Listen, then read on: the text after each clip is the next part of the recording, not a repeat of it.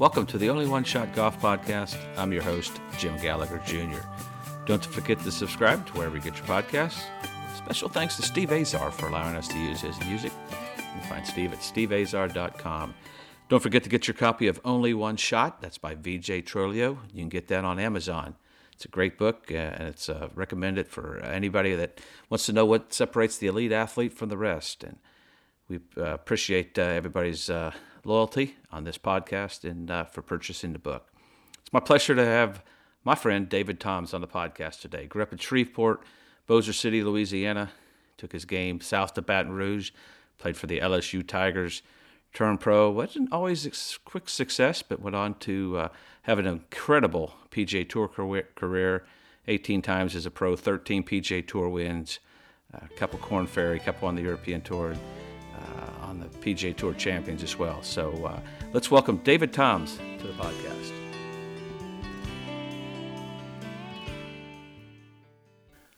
All right, it's my pleasure to welcome David Toms to the podcast. David, thanks for spending some time with us today. You're welcome, Jim. It's good to talk to you, man. I don't ever get to see you much anymore, so maybe one of these days all our families can hook up somewhere. Yeah, our families have been, and you played with at the same time my sister and my wife did, and Carter, your son, and my daughter Kathleen are like brother and sister. So we're they fight like brother and sister too. So it's it's perfect that way. But we've been family friends. But who kind of got you started playing in this great game?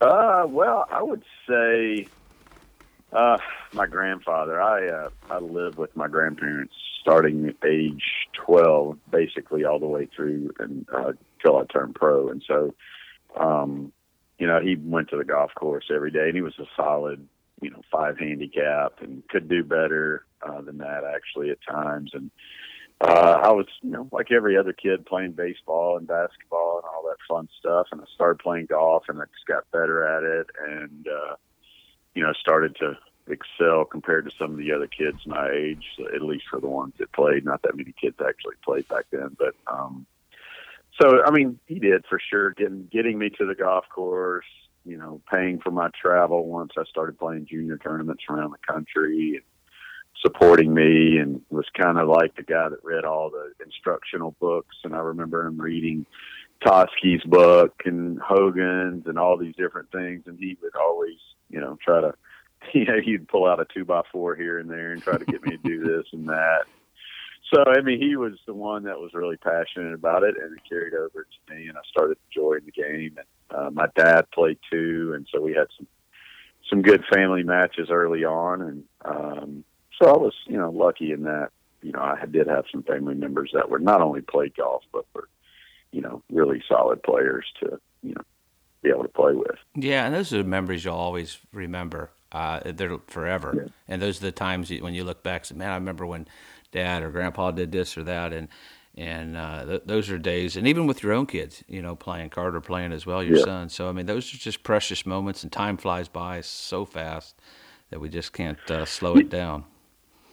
No, you're right. And, good times. And, I've always enjoyed, playing with my son just because, between playing golf with him or hunting and fishing, I mean, if you have something that you can do together, you start to get more information than you do when they're just passing through the house. Mm-hmm. And so, you figure out what concerns them, what their worries are, what they're happy about, what's going on in their life, and you can just kind of tell being able to spend that time rather than at the dinner table or watching television or something else that has distractions. I mean, you're out there, playing on the golf course, riding in a cart next to each other. And, you, like I said, you get some more information, and you're able to, really find out what's going on in their life. And it's just good quality time. Yeah, that's so well said, because a lot of the folks that listen to our podcast, I mean, it's why I'm doing it, to get the information out to those parents, the kids, and guys like you that started that way and had people who influenced them and got to the tour. Not everybody's going to play the tour, but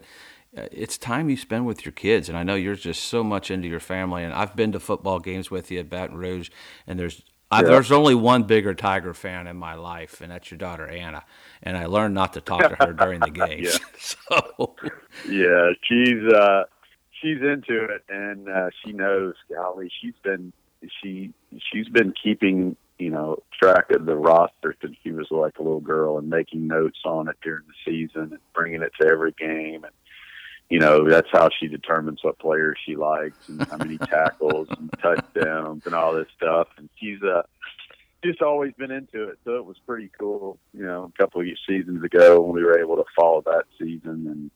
And, I remember at the SEC championship game, she wanted to take a picture with Joe Burrow, and I was able to get that done through our equipment manager, Greg Stringfellow. And so that was the highlight of her year. And she's just, I don't know. I mean, in her defense, she's been in the middle of it since she was a baby. And so it kind of, I guess, between Carter and I and my wife, we all kind of rubbed off on her. So she's a huge fan. It's kind of neat to see, a female, teenager that, has interest in or takes interest in something other than just their own little world. So it's it's actually kind of neat as a father to be able to go to sporting events with your kids that are passionate about it and makes those times more fun. Well, it's like you said, you spent time with Carter hunting and fishing and playing golf, and now you got that with her. And you're right. It's just They'll talk to you. You just have to listen.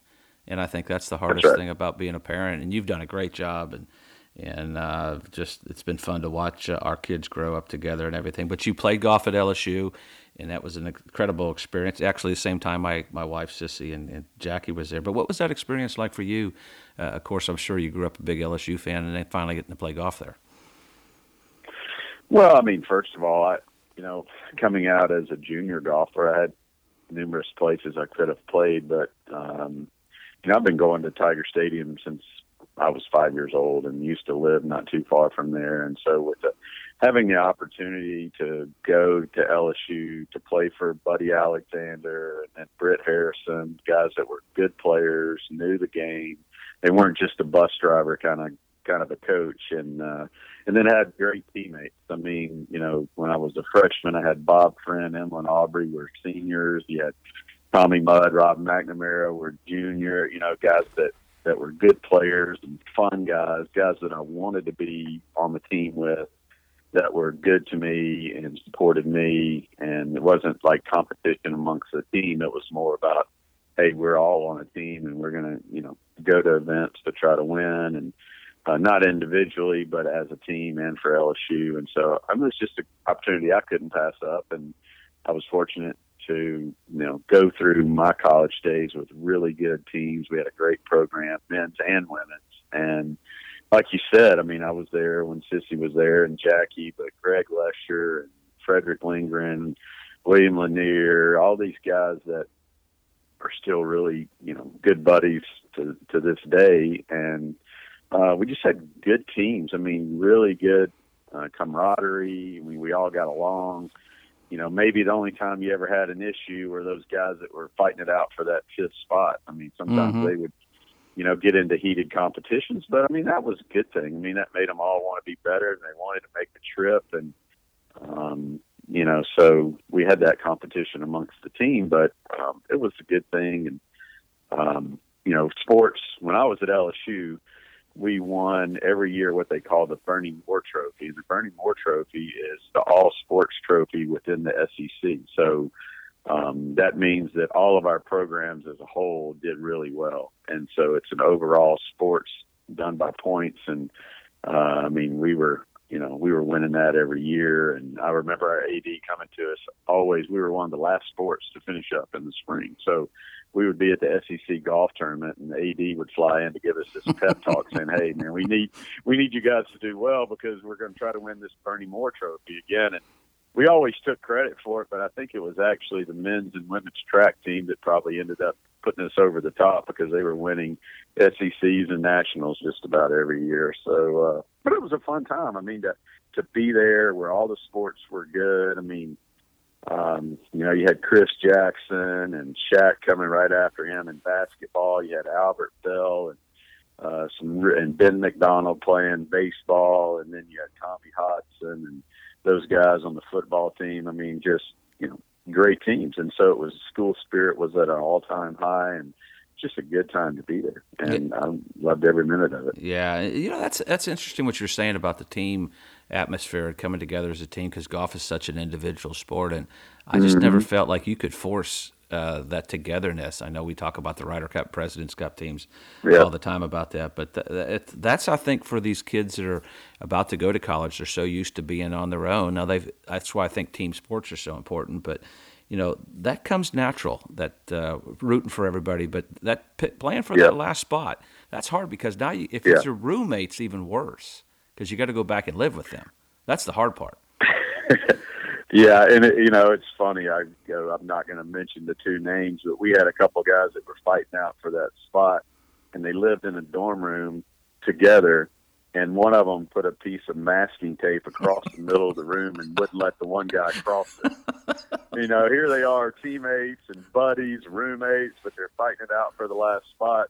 And it got so heated at times that, we're just going to divide this dorm room and you can't come on this side. And it was pretty funny. The only problem was there was only one sink, and it was on the one guy's side. And he's like, "Well, you got at least let me come brush my teeth over there." So, that's awesome. It was pretty. Yeah, it was pretty classic time. Yeah, absolutely. Now, when did you think about turning pro? Because you had a good college career. At what point did you say, "Hey, I want to do this I want to play professionally"? Well, I guess probably at age 17, before I got to college, I was fortunate. I won the PGA Junior and the Junior Worlds. So I'm like, and I saw the guys that were on the list that had won those tournaments, and they were, in the middle of their career on the PGA Tour. And I'm like, well, maybe if I can keep progressing, maybe I would one day be able to play on television. That was a big deal, right? And to be able to be out there and play on television and do it for a living. But I guess, at every level, I always tell people all the time, and it's like starting over at every level that you play golf. You go from junior golf, and then you get to college. You might be, you're 17 years old, possibly 18, and you might be playing against a guy that's 22, 23 years old and got a full beard, and, you're just like, man. And so it's different. And then you finally realize your dream. You get a tour card and you get out there. And then, I remember one year at the Western Open, I think I was a rookie, and I'm teeing off at 2:00 in the afternoon the first day, and it's blowing 30 miles an hour at Cock Hill. And I get out there and I'm on the range to look up at the leaderboard, and Tom Watson had shot 7 under. And so I'm just like, you bogey the first hole, you're 8 back, and you're like, how in the world am I going to do this? Yeah. And so, it's one of those things. It's like starting over, but it's all you hear it all the time, guys saying, I'm just going through the process, but it's really what it is. You have to take it one day at a time, the next week, and, work on your game and just try to control what you can. And that's just right there in front of you, the golf ball that's laying on the ground next to you. And you just trust that you have the ability and that you work hard, and good things will come to you. And I've been fortunate that it has. And so, but it is, as well as I do, and because we do have close families and kids and everything, you have to have special people around you to be successful, and they have to be supportive through the good and the bad and be right there with you. You have to have a wife that, raises kids when you're gone half of the year. And it's and not give you a hard time about not being there. So, it's one of those things. A lot of stuff goes into being successful. And I'm sure only thing we've ever known is golf, but I'm sure it's like that in any kind of, career that you have in life. If you're a guy or a gal that's having to work all the time to be successful and be gone and travel, you're going to have somebody at home that looks after things and raises kids with a parent that's not there all the time. And I've been lucky with that, and just like you have. Yeah, because to be great, I don't mean it in the wrong way, but you got to be almost a little selfish. And to have someone like our wives, we both are blessed with that, got great kids, and we get to take credit for how well the kids turned out. But we were in there. But it wasn't just automatic to the tour for you. As I recall, I think you and Mike Heinen went up to Canada and played maybe, and it wasn't. And those days, Mike said, were some of the days he learned so much in that experience. What did you take from that experience? No, you're right. I turned pro in '89 after being, first team All-American, and I went through the tour side.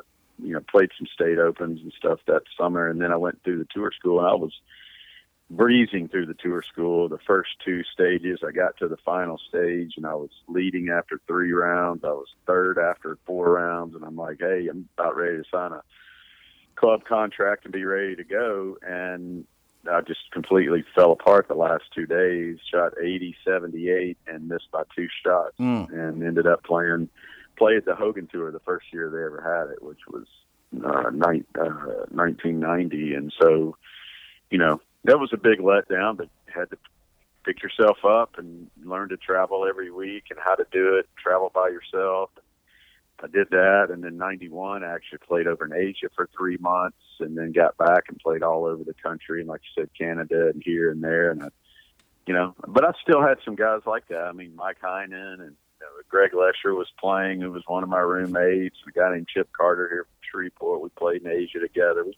So it was fun, but it was a good learning experience to learn about yourself and how to travel and take care of yourself and stay in a hotel. I mean, I did it in junior golf in college, but it's usually you had a parent or a coach that was taking care of everything for you. Now all of a sudden you're traveling around by yourself or with one of your buddies just week to week and going through the ups and downs. And so, yeah, it wasn't always easy, but I think in the end, it made me appreciate success once I was able to have that and just really not take it for granted. And, I don't know these young people that come out now that go from great college players to setting the world on fire on tour that have never really had that adversity. And then they go through a stretch where they don't play well for a month or 6 weeks, and man, they don't know what to do, and then people start asking them questions about what's wrong with you. And they're like, I don't know what's wrong with me. I'm just not playing good. And so they've never really gone through that. And, I think it's helped me long term to be able to have that early on, to where you really have to struggle and work hard and appreciate the good times and build on those. And, I think the biggest thing I learned, traveling in those early days, and like you said with Mike Heinen, is I don't want to share a pizza with him. No, because it's gone in 2 seconds. It's gone. It's gone. I'm like, man, I thought we got a large. We did. I'm like, well, I had 2 pizzas. Oh my goodness. Yeah, you don't put your hands down in front of him. He'll eat your hand too. No, I love that guy. We had so many good times. He always kept it light. We had a lot of stuff in common, and growing up in Louisiana, and it was really exciting for him he won pretty early on after he got his tour card, and to win in Houston like he did, man, he was such a good ball striker. And, I guess he got to where that short game started to mess with him and wedges and everything else. And, but then he started to raise a family and, down there in Lake Charles, and, he'd rather be home with his kids and doing all that kind of stuff. And man, I don't blame him. It's, it's one of those things that was, and he loved the lifestyle down there with fishing and hunting, and just a really fun guy. And I miss seeing him. Yeah, I do. He's one of my dearest friends. He's a guy I can call at any moment, and I know you can too. And he'd be there as soon as he can get there, and he'd get you out of there. So he was one, and that's when he was one of those guys that kind of towards the end when I was not playing that well, as I even when I got the Champs Tour, I mean, I didn't have guys like that out there that kind of my buddies, and he was a little bit younger, but and that's the hard part. I mean, because when you get to an age and you did that, and you're having success, but you want to be home, and I fought that, and I quit playing at 40 because my attitude was horrible. But I wanted to be home. Yeah. But then when I was home, I wanted to be on the road. How did you juggle that? Because that's a tough juggle. Yeah, it is. And I mean, I look back and the times that, right in the, really height of my career, Carter was a young kid playing baseball, and he was really good at it before he started playing golf. And, I always hated to miss those games. I would schedule my golf tournaments in the spring based on how many Little League or Dixie League games he had during that week. So if he had 3 games in 1 week, I wouldn't play, and then if he had one of those weeks where he only had 1 game, I would go play.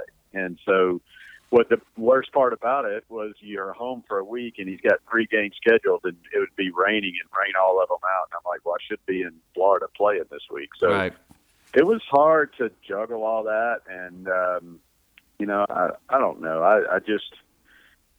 I think the attitude is such a big part of success. And I think it just, I was determined that when I did play, I would be 100% committed that week to what I was doing and not worry about what was going on at home. I knew Sonia had things in order here, and I was just really focused on where I was and what I was doing. And then when I got home, I mean, I had really had a tendency just to put the clubs in the closet when I was home and then be fully dedicated to being a dad, carpooling, just everything. I mean, just doing everything I could to help Sonia out of what she would go through week to week when I was gone. And so that's the way I always approached it, and ended up being pretty good. I didn't bring my work home with me necessarily when I would come back from the road, and I would be refreshed and ready to go. And so I look forward to playing tournaments when I did leave. That sounds like a page right out of Bruce Litsky's book. I mean, he was my hero. I mean, of course, he was kind of my mentor, and I mean, he was 10 years older than I was, and, he was Curtis's age and all those great players, and he always would include me with those guys, and it helped me so much because I fought a little bit of insecurity like anybody else when you're first out there. But, I watched him teach me how to be a man, how to be a good husband, and to be able to be successful playing. And not many people could do like that, and you did that too. And I think those are the things when you look back up, you don't have any regrets. And for me, someone said, "Why did you quit playing at 40? Do you regret doing it? They're playing for so much money." I said, "No, because I got to know my kids. I got to spend time with my kids, and it wasn't like, all of a sudden they're 18 and they don't even know who you are." And I think that's just so important. Yeah. And I know because my two oldest ones, Mary Langdon and Thomas, traveled with us all the time when I was playing. But then once school starts, your life changes, and it's tough. And I think people, when you get to the late 30s and 40s, that's when guys struggle with that, for sure. Yeah, no doubt about it. And we're still kind of going through it now. I have one that is about to get out of grad school at LSU and get a job, but then I still have one that's a sophomore in high school. And so, with my daughter now, I miss a lot of stuff, and they can't travel. I'm out there on the Champions Tour, and you got these guys that have their wives with them every week. Some of them are caddying. I mean, they're out to dinner every night, and they enjoy their time together, and you see that, and, you kind of envy that. But we're in a position as a family that we're not there yet. I mean, maybe in a couple years. So I need to stay healthy so I can keep playing, just so we can travel around and do that. And Sonia's able to do that with me. But, we're still in a position where I hate to miss things that my daughter cheers. And so, I miss, ball games that she's cheering, and that's tough. But, you do what you got to do, and it's a juggling act. You try to balance being successful in your job and playing golf and wanting to play at a high level and putting in the time for that, but at the same time, still trying to be the best husband and father that you can be. And so it's a never-ending battle, but I enjoy it. I mean, it's a lot like you said, when you're home, you're wishing you're out there competing, but then you're out there competing and you're missing what's going on at home and your family. And so it's not quite as glamorous as everybody sees that, everybody late on Sunday afternoon holding up a check or competing to try to win a golf tournament.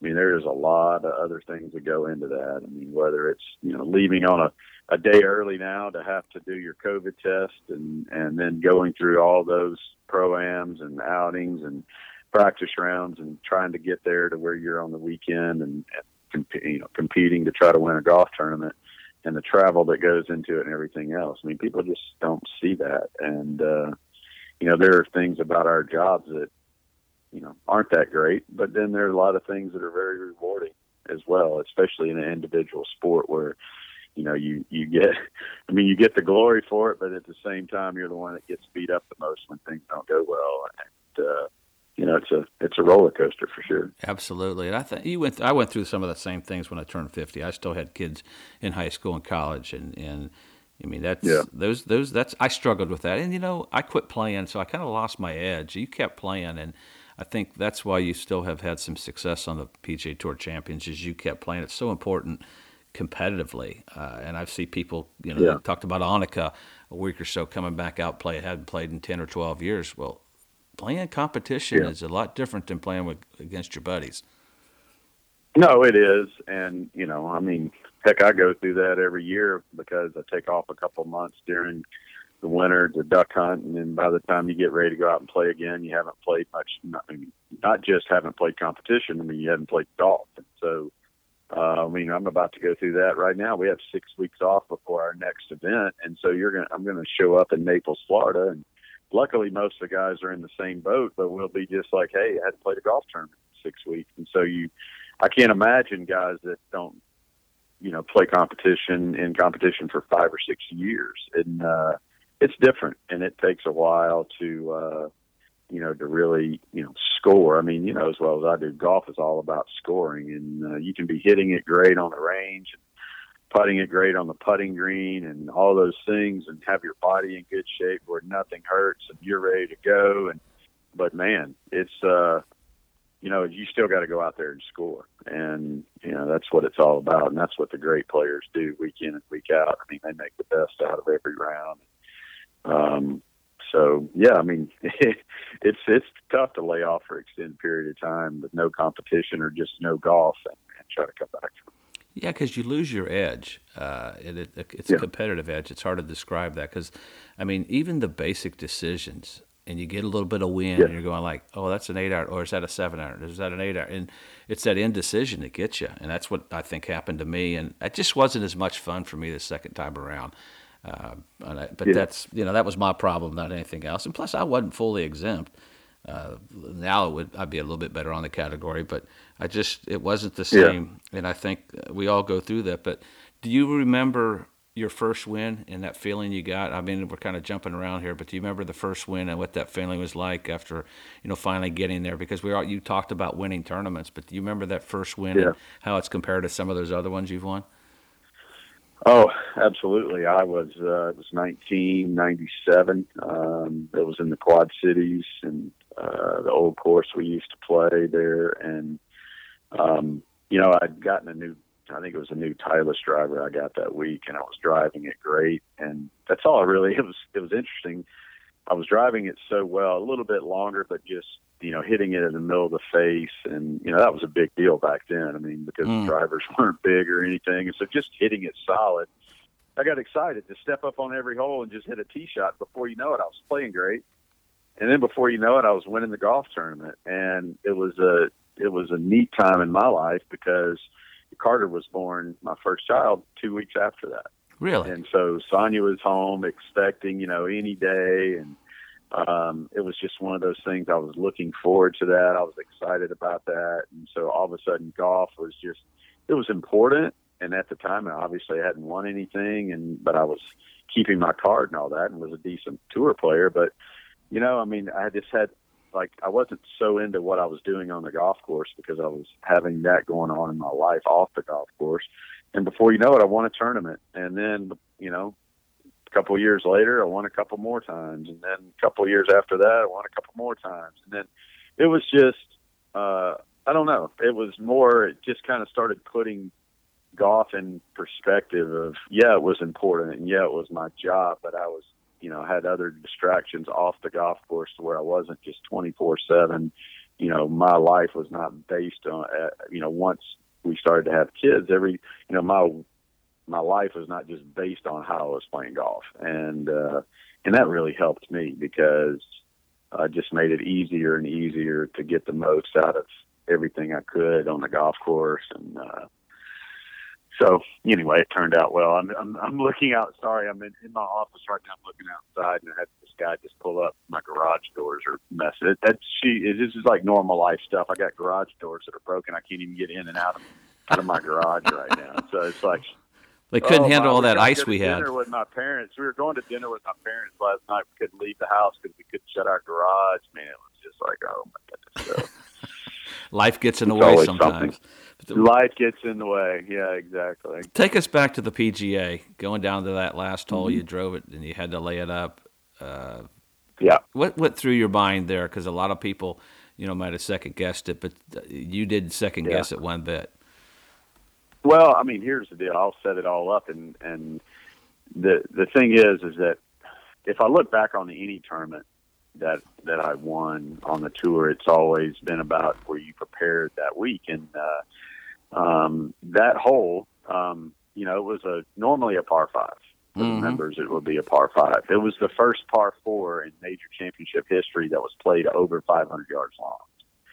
And there was a tee marker on the tee box that they covered up with a piece of turf, so you didn't really know how far it was. It was like 505 or something like that. But we were playing the hole in practice, and I said to my caddy Scott, I'm like, hey, I think if we miss this fairway, I said we ought to probably just lay the ball up because there's so much trouble around the green with the water and bunkers and grandstand behind the green, all this, and the green pitched back to front.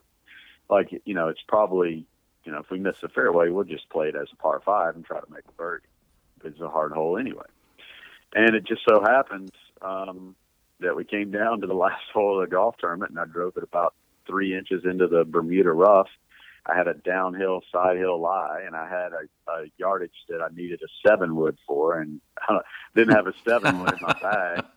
And so, I was like, I can hit a 5-wood from there, but it's going to go over the green, and then I'm going to have to chip back toward the water. Or I can hit a 3-iron, and it's not going to get high enough, so if it gets over the water, it's not going to stop anyway. I said, what do you think about laying up? And he goes, I love it. And so then I knew I was doing the right thing because we had already kind of put ourselves there in practice, knowing how we wanted to play the hole anyway. And so the thing I was most proud of is that we got a good number rather than just punching it down the fairway. I got a perfect number, laid the ball up to a perfect number to hit my third shot. And, obviously hit a decent third shot, and then I hit a great putt and won the tournament. And now I didn't really have to answer those if it didn't work out. Right. Answer all those questions. But, listen, I could have tried to hit the shot and made a double bogey and lost the golf tournament right there. And at least I felt like if I laid it up, the worst was going to be a playoff. And so that was not going to be a bad thing either. So, so it all worked out. But again, it goes back to being prepared for that situation before it ever happened. That's a great story. I didn't know that you'd already had talked about that. And that's a great lesson for kids out there because everybody sees, let's go for the miraculous shot. But, like you said, you still had a chance to win. If you do hit it in the water, it's over. So, and you talked. Yeah, and it's more, at that point, it was more like a match play situation anyway. That's the way I've always played match play. You kind of know the situation, know what your opponent's doing, what they're going to do. And, it's a hard hole anyway. I'm thinking he's not going to make a birdie. All I got to do, is try to get up there to I can, make par at worst, make bogey. And then at my work, at best, I'm going to win the golf tournament. At worst, I'm going to be in a playoff, and it'll be fine, and it all worked out. Yeah, you mentioned match play. You played on 3 Ryder Cups, 4 President's Cups. Compared Tiger Stadium Saturday night, not playing Alabama, because that would be insanity, right, versus a Ryder Cup Sunday, overseas. Well, that's where my first Ryder Cup was, at the Belfry, and supposed to be in 2001, and it ended up being 2002 because of 9/11. And so I'll never forget. That first hole, first tee box, and all the fans around the tee box right behind you. And I looked at my caddy and I said, I don't think I can tee this ball up. I was shaking so bad. And he's like, well, whatever, boss, I'll tee it up for you if I need to. He goes, I'm not sure I can either. And I was like, well, oh my goodness. And, but I birdied the first hole right out of the box. And, so that really settled me down. And it was one of those weeks where I drove it great. I was playing with Mickelson every round, and he couldn't hit a fairway, and he kept going on about how I was driving it perfect, and it was setting us up to win holes, and especially in alternate shot. And so it was good. It was a lot of fun, and like you said, it was pretty nerve-wracking, very loud, but obviously when I look back on my career, those international team competitions were the highlight. You had a lot of highlights as an individual, but the most fun events were definitely those ones where I had teammates and were able to play for the USA and all that, and it was awesome. And I've always said, it's only a select group of people over the history of the tour that actually get to play on those teams. When you look at how many people play pro golf and play the PGA Tour, to be able to make teams in the Ryder Cup or President's Cup and represent your country. I played with in the World Cup with Mickelson also as my partner. And just those, I mean, not very many people get to do that when you look at how many actually play pro golf. And I just feel very fortunate to be able to, be a part of that history. And it's just awesome. And I love telling stories about those times and things that went on. And it's just a great thing, not only to represent your country, but to be with a group of people that are all have the common goal, to try to win. And it was just great. You mentioned, I forgot your Belfry was your first. That was, of course, my Ryder Cup, yeah. and I had that same feeling. My hands were shaking so bad that I grabbed my right hand with my left hand, and it was shaking, and then the earth was shaking, and I was like, I don't know where it's going to go. And I played Seve in singles, and and now, even when you played, it's just become so big and so much bigger and rock, it's just music going and everything. And you mentioned how important it was. And would you like to be a captain someday? Because in my opinion, and I say it every time at Ryder Cup comes up, President's Cup, you should be a captain. You've earned it. You deserve to be. And not just because you're my friend, it's because you should be. Yeah. Is it something you hope to maybe get a chance to do? Well, I think it's probably passed me by now, and with their task force that they have, it seems like everything's kind of running through that with Ryder Cup, President's Cup, even captains.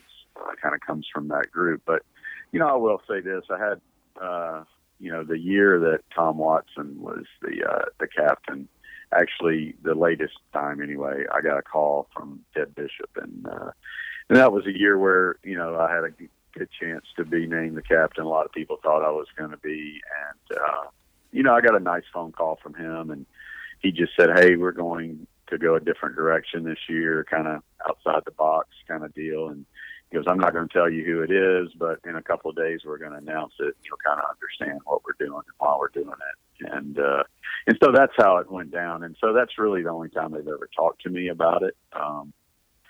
They've never asked me to be on the task force or whatever. And that's, at this point, actually at age 54 and, 4 years removed from really playing full-time PGA Tour golf, and the game's changed so much, and the younger players that are all out there, I don't really know them very well. I mean, only ones I know are the ones that were friends with Carter during junior golf or growing up. And so, that's the thing is that, at this point in my life, I'm sure it would be an honor, but I'm not sure that I would be the man for the job. I mean, at least now, like this year, I talked to Steve Stricker the other day, and we played together in Tucson, and I asked him what his schedule's like. And he said, I think I'm going to play 10 or 12 times on the regular tour just so I feel like I'm a part of those guys and what they're doing. And I don't just show up on the range on a week where, I'm not playing and just to talk to them, because I'm actually trying to be a part of it. And then I'll play 6 or 7 times on the Champions Tour. And so he's kind of bouncing back and forth, and he still plays great golf. Don't get me wrong, but he's not really, I don't know. I mean, you can tell that the Ryder Cup thing is important to him, and and it's basically consumed him, and it consumed his schedule and his family and everything else. And so I'm not sure I want to do that at this point in my career, to really give up a couple of years of what you're doing and how you're playing and what's going on in my life and my family's life to really do that, even though it'd be a great honor, and I'm sure it'd be fun. It's just, I think my time has kind of passed by, and I'm fine with that. I mean, I'm still on great terms with the PGA of America and one of their past champions and the people. I respect their organization and everything that they stand for and the job they do to promote golf around the country.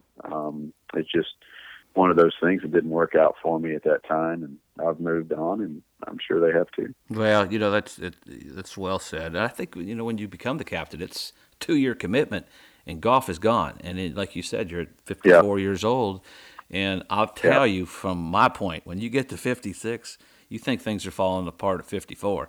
It's over.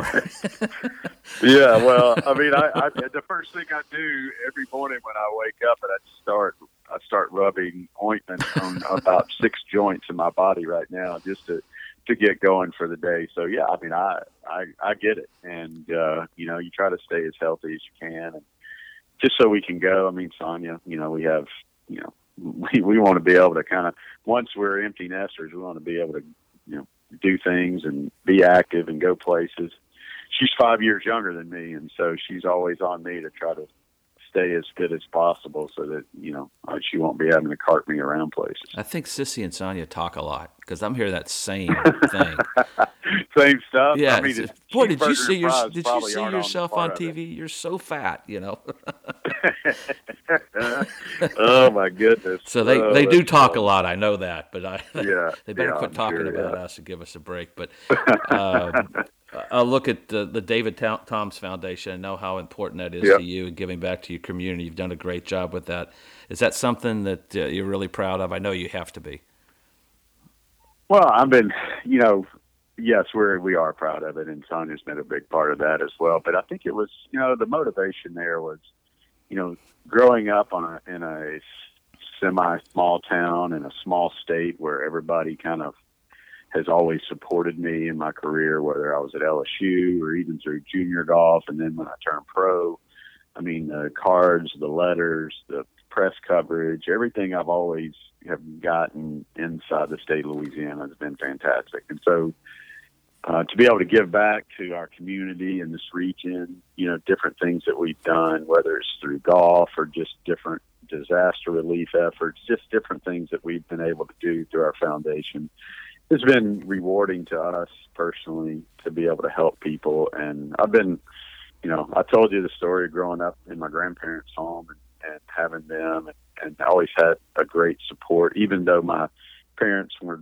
divorced at an early age. They were still very supportive of me, even, when I was with my grandparents in their home. And I've just been fortunate, and to have a roof over my head, to have people, golf is an expensive sport, and it always has been. And to have people that make sacrifices for me to be the best I could be and giving me those resources, it kind of gives you that thankful attitude. And that's what I've tried to do as a professional, is to try to give back to all those people in a community that have supported me so well through the years. And we've been able to do that. And, we tried Dallas for a couple of years. Carter was actually born there in Dallas, and as soon as he was born, we moved back. And so we've always been in, my wife and I both, in the state of Louisiana and these communities, whether it was down in Baton Rouge or whether it was up here in Shreveport area.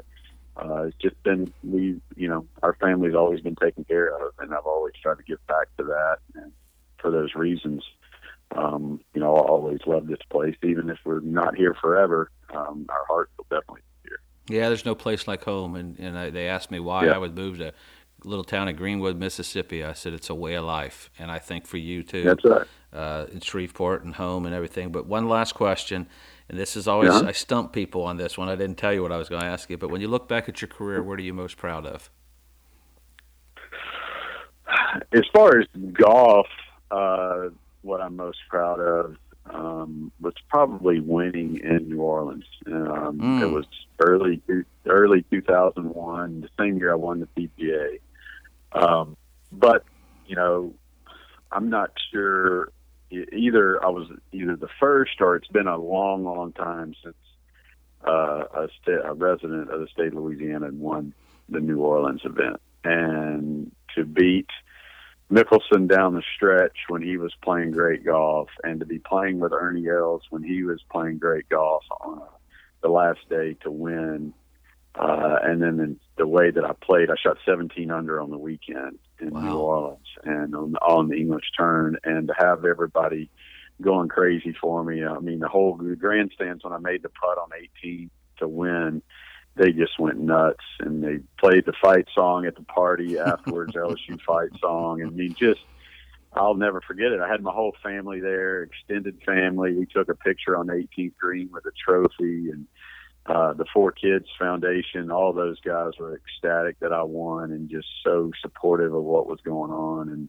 And at a golf tournament that it just felt like at that time felt like just the other day when I was down there as a college kid, watching Greg Norman and all those guys play, and to have it happen to me was just an awesome experience, and something I'll never forget. Well said, and I appreciate you spending some time. And I kind of finished the podcast with this: whether in life or golf, you may have only one shot. You got to make it count. You're making it count, and I appreciate you being on. I appreciate your friendship, and wish you nothing but good luck. You got a few weeks off.